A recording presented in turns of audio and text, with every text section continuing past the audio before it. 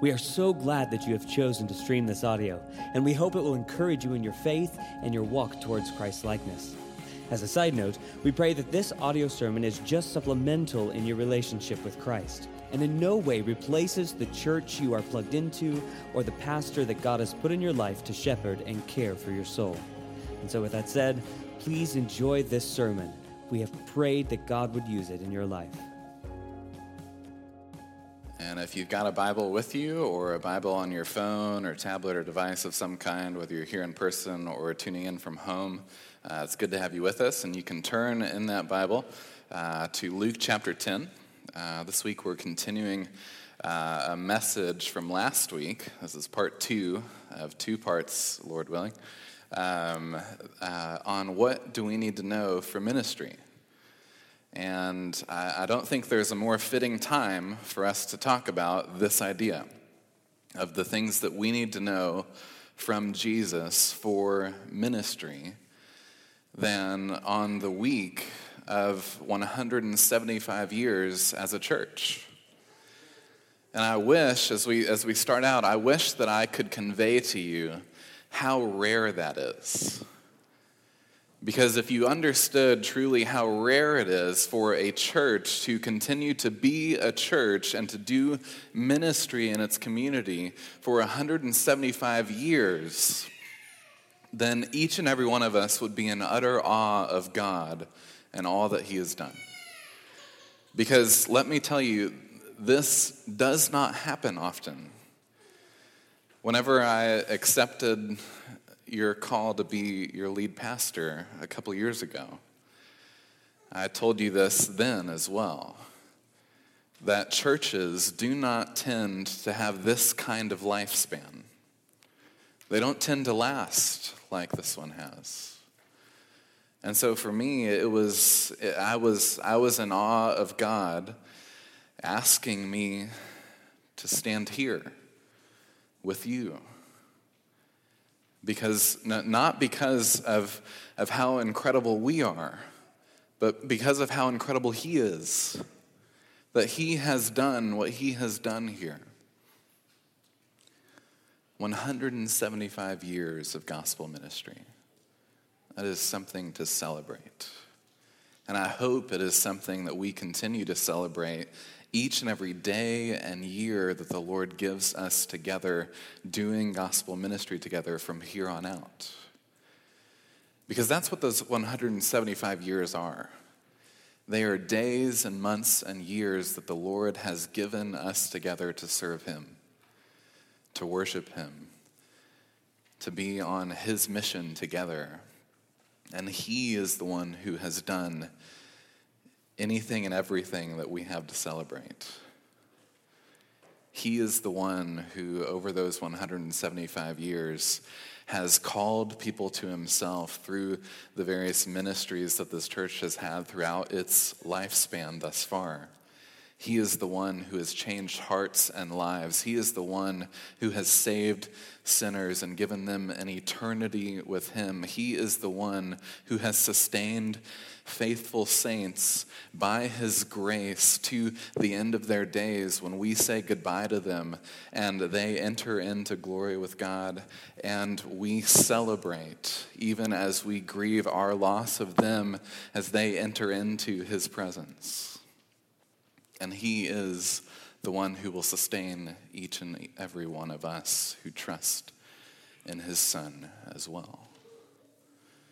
He is glorious. He is good. He is gracious, and He has been kind to us for 175 years. That's incredible. It is incredible. And so I just want to start our time together this morning by looking up in front of you and just saying, thank you, Jesus, for all that you've done. That is the only way that we could start a day like today. And as we enter into our message this morning, as we consider just some of the things, and there's no way that we can consider all the things that we need to know for ministry in one or even two messages or even a series of messages, but there are some things in Luke chapter 10 that, as we saw last week and as the Lord will show us this week as well, that we need to know for ministry and to continue to do ministry for, Lord willing, many years to come. And I think some of the things that the Lord will hopefully show us this morning from His Word are some of the things that we need to know so that we can have another year of ministry, another 5 years of ministry, another, maybe even if the Lord wills it, 175 years of ministry together as a church. And so I hope this morning that He will begin to show us some of these things that need to be ingrained in our hearts and minds, that drive our actions and words as we leave this place after gathering to worship together this morning.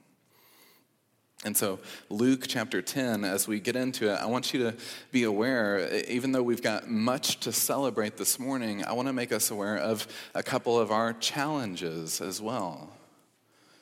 Because there is no time like celebrating what the Lord has been doing for 175 years than to reflect on how we can walk with Him more faithfully in the next year, 5, 10, 20, however long the Lord gives us, even if it would be 175 years together doing ministry. And so this morning, I want us to be aware of a couple of challenges that we have as a church as we go into the message. And those challenges are challenges that I think most churches have. And so when I talk about these challenges, I'm not talking about challenges that are unique to JBC. I'm talking about challenges that churches who do ministry together for long periods of time have. Churches have these challenges. And being aware of the challenges that I'm about to describe to you is one of the first steps to overcoming some of those challenges. And Lord willing, seeing Him do some incredible things in and through us in the years to come. And so I've got two challenges that I want you to be aware of this morning. You can call them challenges, obstacles, or just things that we need to be more cognizant of, aware of, so that we can walk with the Lord and serve Him faithfully where He's called us. And the first that we tend to have, that churches tend to have, is that we tend to, after seeing God do some really cool things for a long period of time, what we tend to do is we tend to become content with a surface level kind of Christianity and church ministry. Do you know what I'm saying even before I explain it? We get content with a status quo, where what this is all about is we get together on a Sunday morning for worship, and we have our routine, and I know 2020 has kind of like thrown that routine off a little bit and changed some things, but I mean, it's still the routine, right? Even if you're tuning in from home right now due to the pandemic and concerns and such, which are legitimate, even in the midst of a year like 2020, we still have this kind of routine that we get into, and we get content with our routine, and we miss what the God of glory wants to do, not only in the routine, but beyond it. We get content with this version of Christianity that's really surface level. Where, I made a decision years ago to follow Jesus. I prayed a prayer. Got baptized even. And maybe I read my Bible.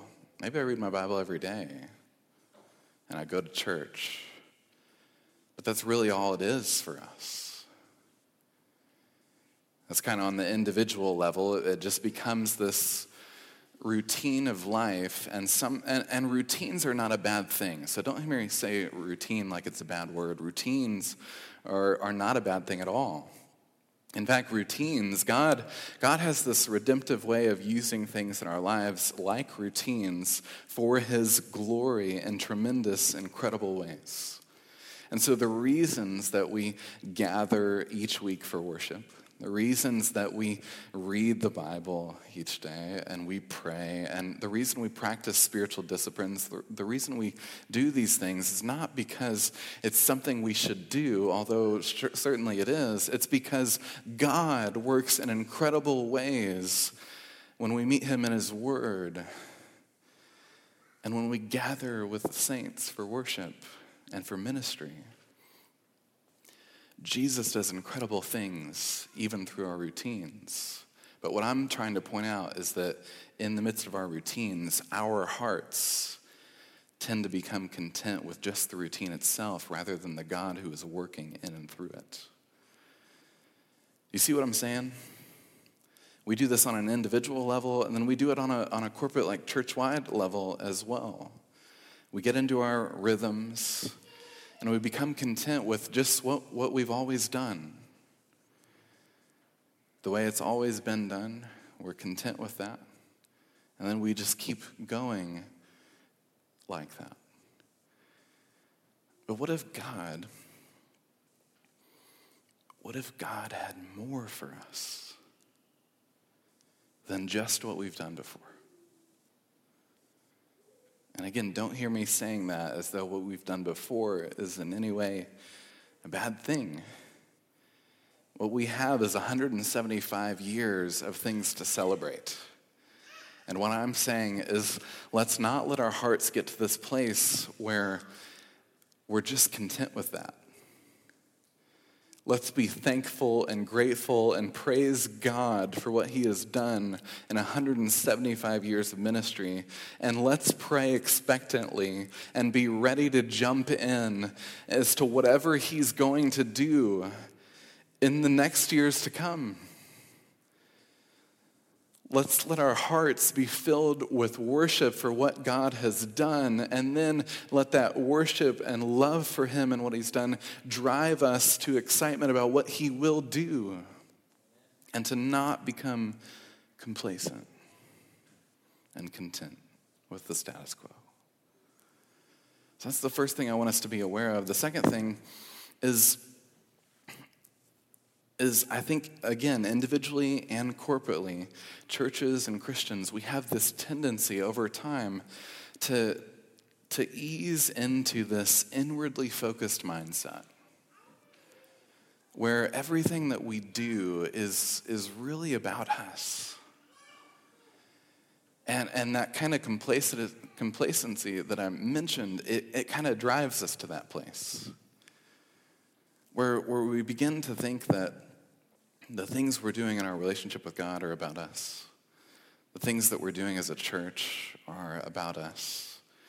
We begin to see things through the lens of, what can this do for me? How can this make me more happy and content in my life? Rather than seeing all of this, both our lives as individuals and our life as a church, our ministry as a church together, as an opportunity to serve the Lord God Almighty, our Redeemer and friend, and to be about him and what he wants to do in and through us. So we begin to become complacent, and then we begin to kind of focus inward on us. And it's very contrary to the mission that Jesus has given us, right? Because the mission that Jesus has given us is to make disciples to the ends of the earth. Starting here where he's placed us, where he's called us, and then going throughout all of the earth, all the nations, making disciples of him, teaching people what it means to follow him, obey him, walk with him, trust in him. I mean, we have been given a glorious and grand purpose, Christians, brothers and sisters. God has made us a part of something that is so much bigger than even J-Town Baptist that's been here for 175 years. He has made us a part of something that has been his plan for thousands of years. That is his eternal redemptive plan for all of creation. He's made us a part of that. And so I want you to be aware this morning as we jump into the rest of Luke 10, that we have these couple challenges, dangers, obstacles to overcome. And they are challenges, dangers, obstacles that not just we have as a church, but that all churches struggle with. The tendency to become complacent and to turn inward instead of to be in awe of God and to be focused outward on mission together. And so with those things in mind and celebrating all that God has done, looking forward expectantly to what he will do, let's jump into the rest of Luke chapter 10. And if you weren't here last week or you missed last week's message, that should be on our Facebook page and podcast. You can catch the first 5 points of this 9-point message from last week, okay? And you can see some of the things that we learned from Jesus about what we need to know for ministry there. But we're going to look at 4 more things today. So these are points 6 through 9 of the 9 things in chapter 10 that I want us to see about what we need to know for ministry. Start with me in verse 17. So if you weren't here last week, you didn't catch that message. What we talked about last week was Jesus has taken 72 others. So not the 12 disciples, but 72 other people. And he's now equipped them and sent them out on mission to do ministry. And as they went, he gave them some instructions, what to expect, what to do, how to go about this. And now we get to the point where the 72 that he sent out are returning from their mission. He sent them to different cities to heal the sick, care for the hurting, preach the kingdom of God. And we talked last week about how there's so much involved in ministry. There's caring for hurting people, and then there's preaching the gospel to the ends of the earth. And part of even preaching the gospel is not just preaching the good news of God's grace in Christ, but it's also preaching judgment on sin. And that's kind of where we left it last week.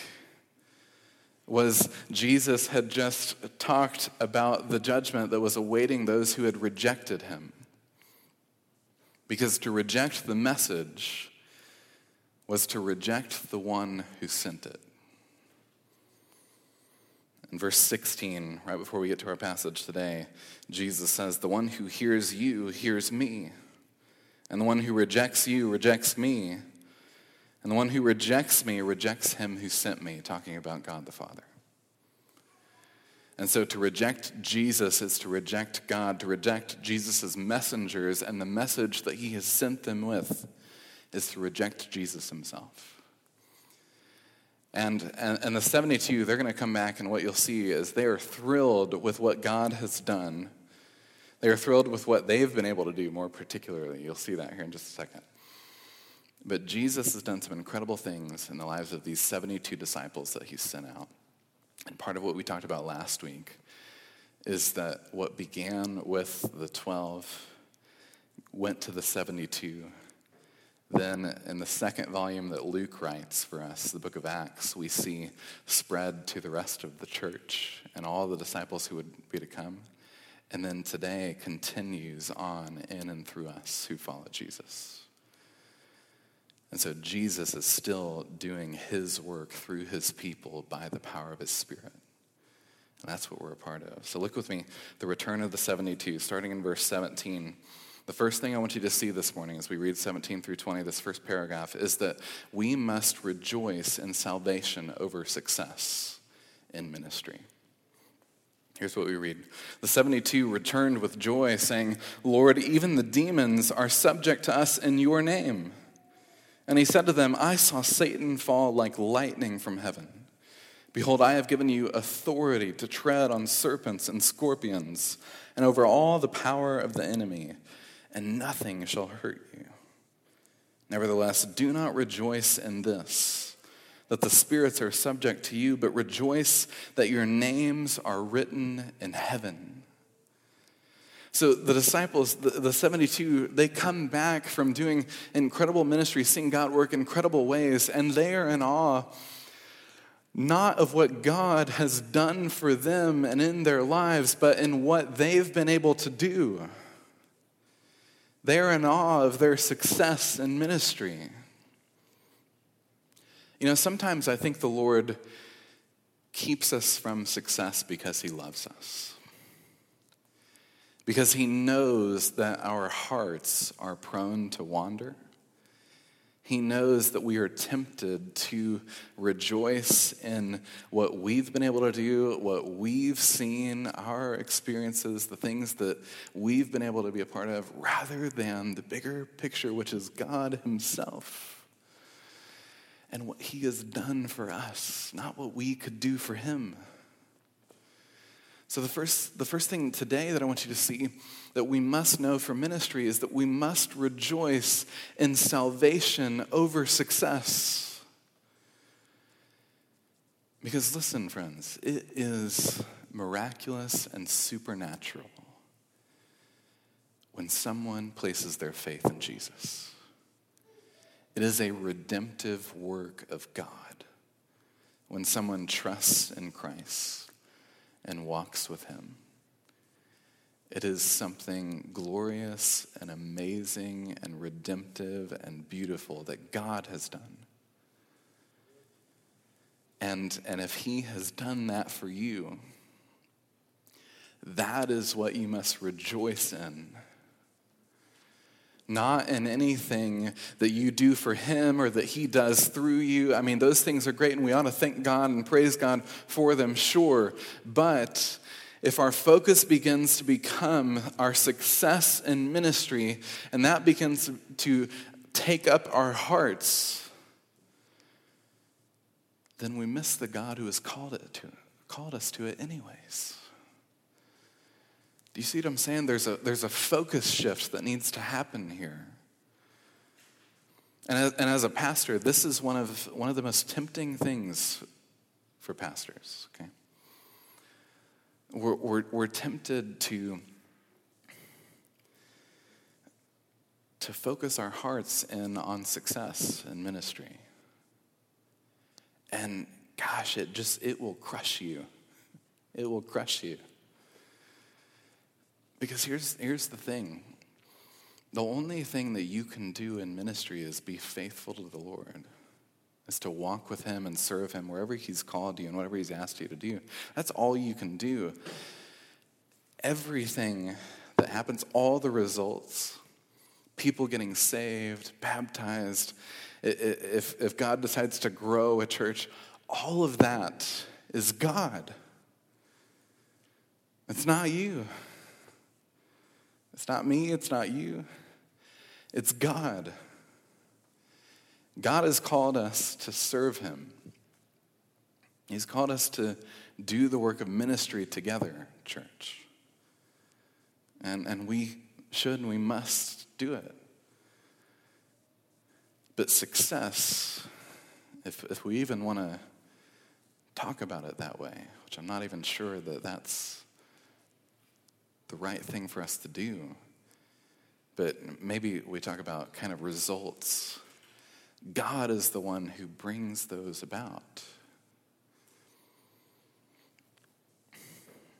The 72, they return and they're rejoicing because they've been able to cast out demons.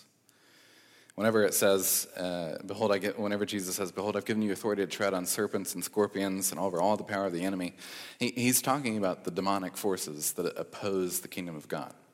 He's not saying to us now today, hey Christians, you can hold snakes and they won't hurt you. Like if you've ever heard of the snake handling churches, this is not the point of this passage. You hold on to a venomous snake and you're not careful, it's going to get you. Okay? That's not the point of this passage. And I know there's that passage where Paul got bit by the viper and then he survived. And so some people are like, hey, this is what this means. That's not what it's talking about. God allowed Paul to survive so that he could continue to use Paul in some tremendous ways that were key to the early church. And to us being here today, I mean, he wrote most of our New Testament. Okay? So Paul was pretty unique. So I don't recommend handling vipers. Okay? That's not what this passage is about. This passage is about how Jesus had given his authority to his servants for the work of ministry, and they saw some incredible things happen. And they began to focus on the results and on themselves more than they were focused on God and what God had done for them. And so the first thing that we must realize was we must rejoice in salvation over success in ministry. We must rejoice that our names are written in heaven, that Jesus has redeemed us and made us his own. That is where our focus and our worship lies, friends. It's right there. That's the first thing we've got to notice this morning. Let's move on. Verse 21, the second thing I want you to see is that we must understand God reveals himself to us. I've already hinted at this, talked about this a little bit, but read it with me. In that same hour, he, talking about Jesus, rejoiced in the Holy Spirit and said, I thank you, Father, Lord of heaven and earth, that you have hidden these things from the wise and understanding and revealed them to little children. Yes, Father, for such was your gracious will. Do you see the whole Trinity there? So there are sometimes, this is just a side note, there are some churches and denominations and such that teach something that is heresy, it's false teaching. It's called modalism, where God is not triune. He's not the Trinity. He's not Father, Son, and Spirit who eternally coexist at the same time. Instead, he's one person who shows himself in different ways at different times, as Father sometimes, and then in other moments as Jesus, the Son, and then in other moments as the Holy Spirit. And they read the Bible this way. The problem with that is that often in Scripture you see the whole Trinity at work in one passage, which is exactly what you see here. The Son is rejoicing in the Holy Spirit because of who the Father is and what the Father has sent him to do and what the Father is doing. So you see the Father, Son, and Spirit all at work. And you have to know this about your life and relationship with God, that the Father, Son, and Spirit are all at work in you. They're all at work in your life. The Father had a part to play in your salvation, your belonging to him. The Son had a part to play. The Spirit has a part to play. The triune God, Father, Son, and Spirit, has reconciled you and I to himself through the person and work of Jesus. And the way he's done it is he's revealed himself to us by the power of his Spirit. So look with me. Jesus just said, Jesus is rejoicing that God the Father has hidden things from the wise and understanding. So from the people who are supposed to be smart and know what they're talking about when it comes to religious matters. Jesus is rejoicing that the really intelligent guys aren't getting it because God has hidden it from them. In their pride and all their intellect, God has hidden it from them and not revealed it to them. But he's rejoicing because he's revealed it to what he calls little children. You see, and there's definitely some implications about Jesus' heart for kids. Jesus loves kids throughout the Gospels. Throughout the Gospels, you see his love for children, his ministry to them. There's definitely some implications for that. Kids out there, Jesus loves you and wants you to walk with him, wants you to belong to him, wants you to trust him in all your life, everything that happens, to trust him. But the point here is not necessarily primarily focused on that. What it's primarily focused on is Jesus is referring to the disciples. He's referring to them as little children. And if you remember, in the ancient world, little children did not have any kind of real social standing. They were kind of viewed sometimes as nuisances, like hey, get out of the way so the adults can talk type deal. And so the disciples and people around Jesus, they keep preventing kids from coming to Jesus, and he's like, stop doing that. Because the only way you enter my kingdom is like a child. So with that kind of humility and humble faith and trust in me. And so Jesus, if you just catch this a little bit, Jesus has just said, you've hidden these things from the wise and understanding, which means the disciples are not wise and understanding, okay? So, it's kind of comical just a little bit, because it's like Jesus is like, hey, you guys are not the brightest bunch, but it's okay, God has looked on you with favor, and he's revealed himself to you, So anyways, Jesus says, yes, Father, for such was your gracious will. All things have been handed over to me by my Father, and no one knows who the Son is except the Father, or who the Father is except the Son, and anyone whom the Son chooses to reveal him. So Jesus is saying, if you want to know God, if you want to know God the Father, then you have to know him through me. Elsewhere, Jesus says, if you've seen me, you've seen the Father. In other words, we know God through Christ. And Jesus chooses to reveal himself to whom he will reveal himself. When someone comes to know the Lord, it is a supernatural act of God's grace. That God has shown himself to us, called us to himself. His Spirit has breathed life into us.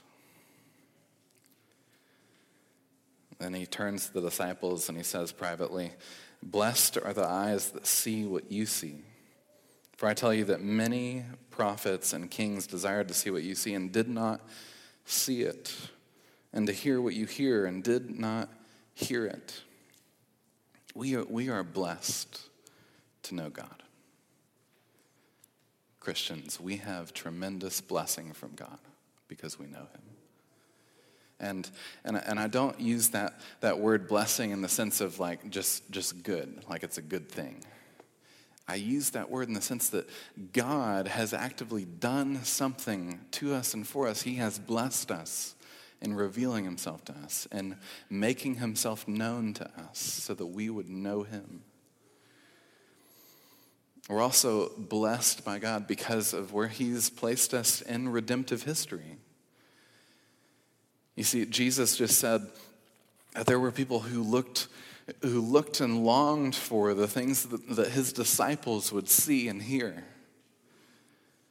They lived their whole lives waiting for these things with longing and didn't see or hear them. But you and I, as we look back on all that Jesus has done, we see the fulfillment of God's promises that he did, in fact, do what he said he would do. We're blessed by the place he has put us in redemptive history because we see Jesus' cross and resurrection. That's a tremendous gift of where God has allowed us to live in terms of the timeline of his plan. We are tremendously blessed by God, and we must understand that God reveals himself to us, and it's his gracious will to do so. Next, I want you to see, there's this, so now we come to this very famous passage, okay? We can only spend a few minutes on it. And I almost, here's what I almost did. I almost skipped this passage because I had a friend of mine come and preach this passage in July. Okay, his name was Jason Stevens. He's the college ministry guy at Sojourn. And he came and he preached an incredible sermon on the Good Samaritan.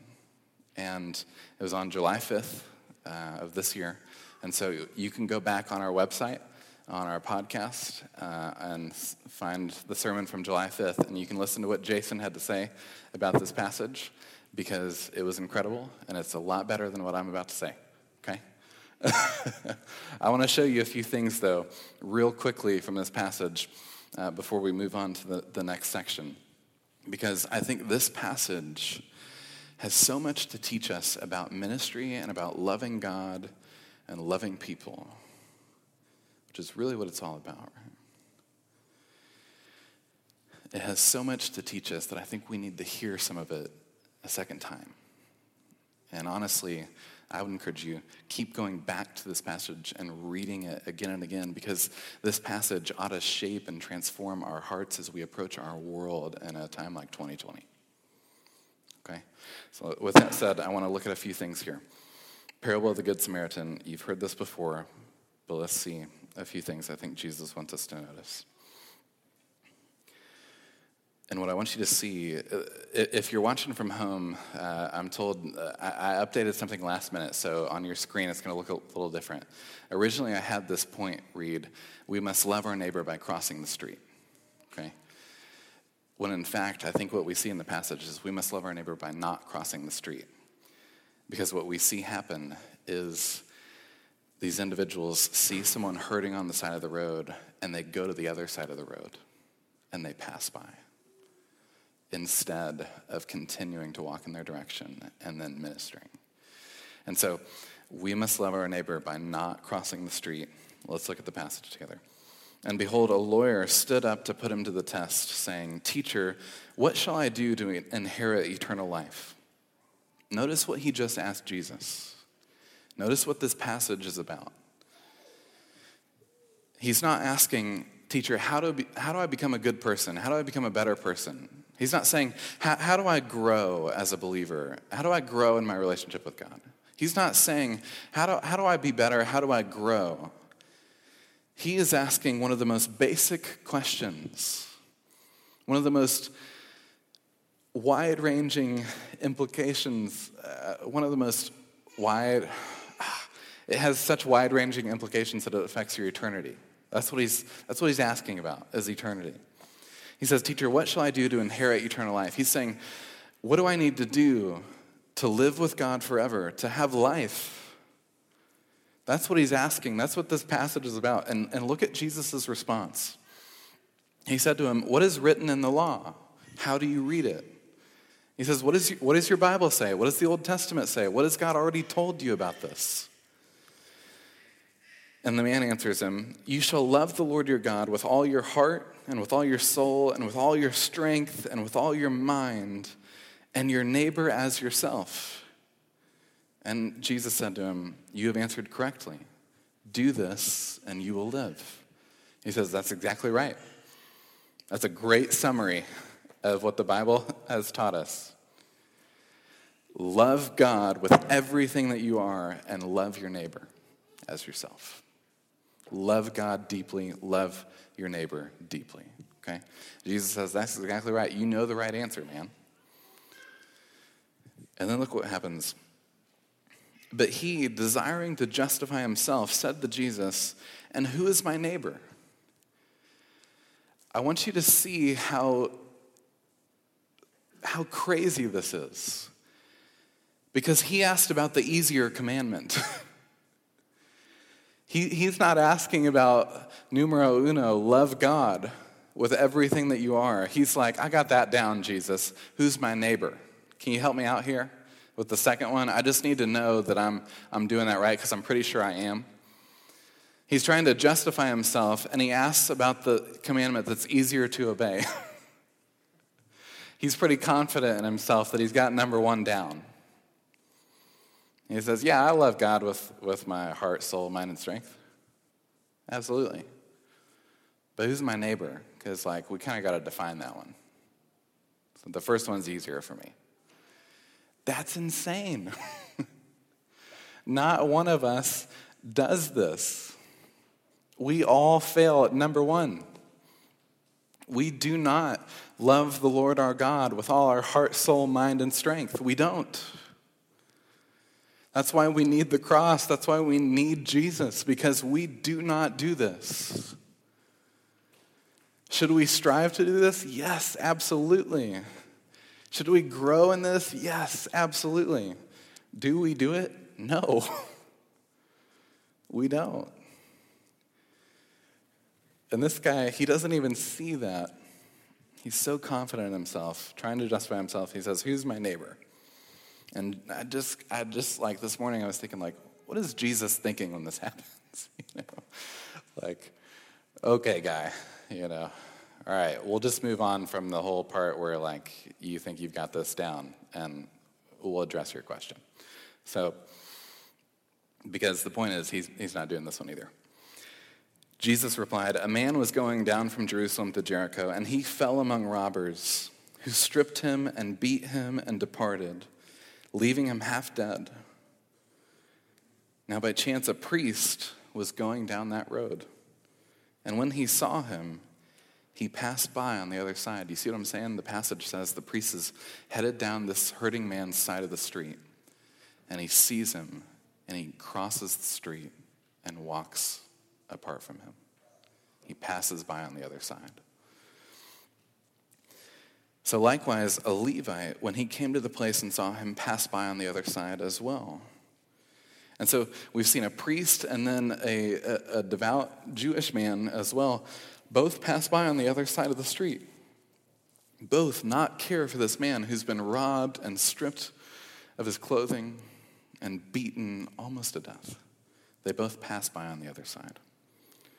And Jesus says, well, hold on, before we get into the Samaritan, I want us to ask ourselves, why would supposedly godly men do this? Why would the people who are supposed to know God the best do something like this? Why would they walk on the other side of the street? Well, there's some things that we can get into about the Old Testament law and some of the things that might have caught them up as they were thinking through this situation. But honestly, I kind of doubt that they thought through it very deeply. I think a lot of the time our instinctual response is not as holy and right and good as we think it would be. I think oftentimes, if we just think about today in our lives and when situations like this happen, maybe you say, "Pastor, I've never been in a situation like this." You have, you just haven't recognized it. We've all been in a Good Samaritan type situation where there was someone in need, someone that was hurting, and we passed by on the other side of the street. We've all been in that scenario. And if you don't know where that scenario is played out in your life, ask God to show you. He's not afraid to. He will. We've all had this happen. But why would supposedly good people do this? I think it's because we make a lot of assumptions about other people. Make a lot of assumptions about other people's lives, how they've gotten to where they are. We think things like, if I help him, I might be putting myself in danger too. Like, what if it's a trap? We think things like that. Legitimate concern sometimes. Okay. We think things like, maybe he deserved it. Like maybe he did something that put himself in this situation where this happened. Maybe he's a thug. Maybe he's in with the wrong crowd. Maybe he's done some things and hung out with the wrong people, and he's just kind of reaping the consequences of that. I mean, you don't know this man that's lying on the side of the road. You don't know him. You don't know what he's done. You don't know who his friends are. You don't know the circles he runs in. You don't know anything about him. All you see is a hurting person on the side of the street. The priest and the Levite don't know anything about this man. And he was no doubt bleeding and close to death, and like for them to even be close to blood or death was to become ritually unclean, and so they had some religious concerns too. We have all these things that we start to think, all these concerns that come into mind, and what we're doing is we are attempting to justify ourselves, like the man who asked Jesus the question. We're attempting to say, "Jesus, but is he really my neighbor? I mean, like, what if he's done some bad stuff? What if he put himself in that position? Should I then put myself at risk to help him?" And he put himself there. He did this to himself. Like, we start to assume things like that and make up excuses for why we don't help, why we don't love. That's what it really comes down to, right? I think these are the kinds of assumptions that are twistedly ingrained in our hearts that cause us not to help and not to love and to pass by on the other side of the street. Look with me at the Samaritan now. Jesus says, but a Samaritan, you have to understand, this is where the passage would have gotten scandalous. The Samaritans were viewed by the Jews as like filthy half-breeds. They did not like one another. Okay? They disagreed on a lot of stuff. They were diametrically opposed to one another. They did not like each other. Okay? And for a Samaritan to be the hero of the story would have been an insult to a Jewish man like this who's asking these questions. But Jesus says, but a Samaritan, as he journeyed, in contrast to the priest and the Levite, who would have been viewed as like heroes for this man, as he journeyed, came to where he was, and when he saw him, he had compassion. A counselor friend of mine told me one time that there are studies that have shown that compassion is one of the strongest emotions. It is one of the things in our hearts that drives us more than anything else. It's the only emotion that's stronger than anger. Compassion. And compassion is so at the heart of who Jesus is and what he's done for us and what he's asked us to do as well. Compassion. Circle that word, underline it, highlight it. Compassion. To feel deeply with someone. That's what it means, to come alongside. Passion is this deep-rooted feeling, like you see that hurting person, you get it. You feel their pain with them, and it drives you to action. Compassion drives us to action like almost nothing else. It is one of the strongest motivators that we can have in our hearts. And it is also one of the things that is most often absent. And we need Jesus to bring this about in us. Because our temptation and inclination is to pass by on the other side of the street. But the Samaritan, he had compassion on this man.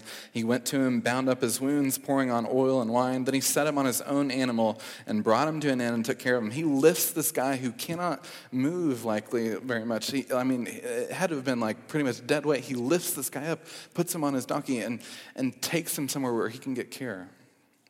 And he's active in caring for him. The next day, he took out 2 denarii and gave them to the innkeeper, saying, take care of him, and whatever more you spend, I will repay you when I come back. So here's what this compassion drives this man to do. It's not to just initially help this man who's lying, bleeding out, almost dead. It's not like, hey, let me get this guy set up, and then he can figure out the rest of his situation. This man's compassion is even deeper than that, even stronger than that he make sure he's okay, make sure he has what he needs, and then he's also going to come back and make sure that there's not still more needs that he can help with. He's got to go somewhere else and get something done, but his plan then, because his compassion drives him to do it, he plans to come back and help further. I don't know about you, but I don't often have that kind of compassion that drives me to minister like this. And God help us, because we need it. This is the kind of compassion that Jesus has for us. It's the kind of compassion he will bring about in us if we continue to walk with him closely and serve him where he's called us. He can bring this about in us. And then Jesus, he ends this parable, again talking to the man who said, who's my neighbor? How shall I inherit eternal life? That's where the question started, remember? It's about eternal life. Jesus says, who of these 3 do you think proved to be a neighbor to the man who fell among robbers? And so Jesus, he gets this question from this guy. The guy says, okay, Jesus, I'm good at the loving God thing, but who's my neighbor? I think I'm pretty good at that one too. So can you just define it for me so I can make sure? And Jesus flips the question on its head. Instead of saying, hey, here's your neighbor, here's how to define who your neighbor is and who your neighbor isn't, which is what the man wants so he can justify himself. He says, no, instead of who is my neighbor, the question is really, how do you be a neighbor? How do you be a neighbor? That's the question. That's what Jesus wants us to see as we think about doing ministry, reaching out, helping people, teaching them to know him and walk with him. How do we be a neighbor, friends?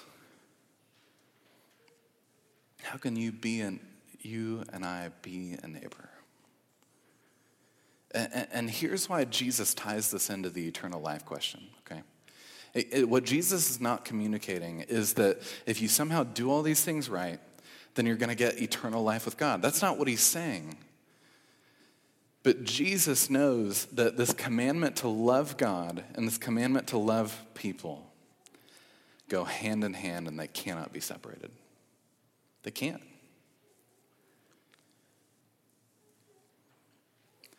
We love God by loving our neighbor. That is what Jesus teaches us to do. We grow in our love for God as we grow in our love for neighbor. We grow in our love for our neighbor as we grow in our love for God.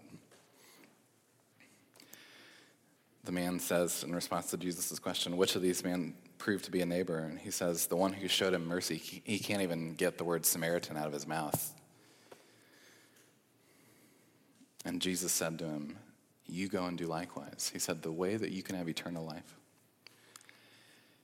is you go be like the Samaritan that you hate. And you love God by loving your neighbor. Last point, and then I'll pray super quick. It's this passage that ends Luke 10. Let me read it really quick. Short point, I promise. I know you've heard me say that before, I promise. Okay.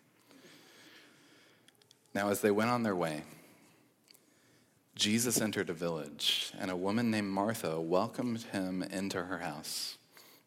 And she had a sister, Mary, who sat at the Lord's feet and listened to his teaching. But Martha was distracted with much serving. And she went up to him and said, Lord, do you not care that my sister has left me to serve alone? Tell her then to help me. But the Lord answered her, Martha, Martha, you are anxious and troubled about many things. Isn't that so many of us? Anxious and troubled about many things. But one thing is necessary. Mary has chosen the good portion, which will not be taken away from her. So here's the last thing that I want you to see that we must know from ministry from Luke 10. Is that we too must choose the one thing that is necessary. Listen, Christians, Jesus has called us to serve. And we must serve and we must grow in an outwardly focused mindset that loves God by loving our neighbors. We must ask Jesus to bring about in us the kind of compassion that leads us to do that. And then do it. We must serve.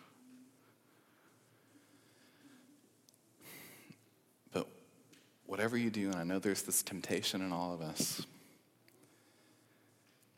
that once we start doing all the things, once we're like serving Jesus in the local church, in our community, doing all the things, we tend to become focused on that, on our service.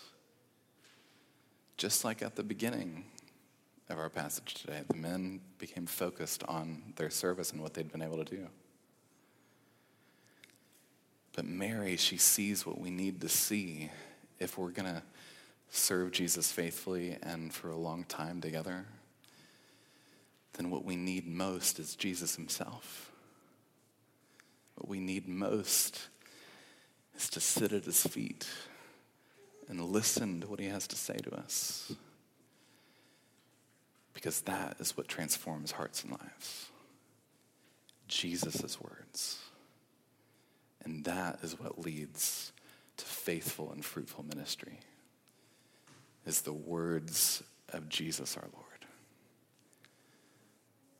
So I hope we'll continue to sit at his feet. And then I hope sitting at his feet, as we're concerned about the primary thing, the main thing, God himself drives us out to love our neighbors. Let's pray. Lord Jesus, we are so thankful for you. 175 years of your faithfulness to us, knowing that we've got 175 reasons to be assured of your continued faithfulness to us going forward. And that doesn't even scratch the surface because we have your word. God, you are faithful. Help us to become more like you. Help us to grow in our love for you. God, help us to see the way to eternal life. God, help us. We need you. And we give you all the glory this morning for all that you've done and all that you're going to do. In Jesus' name.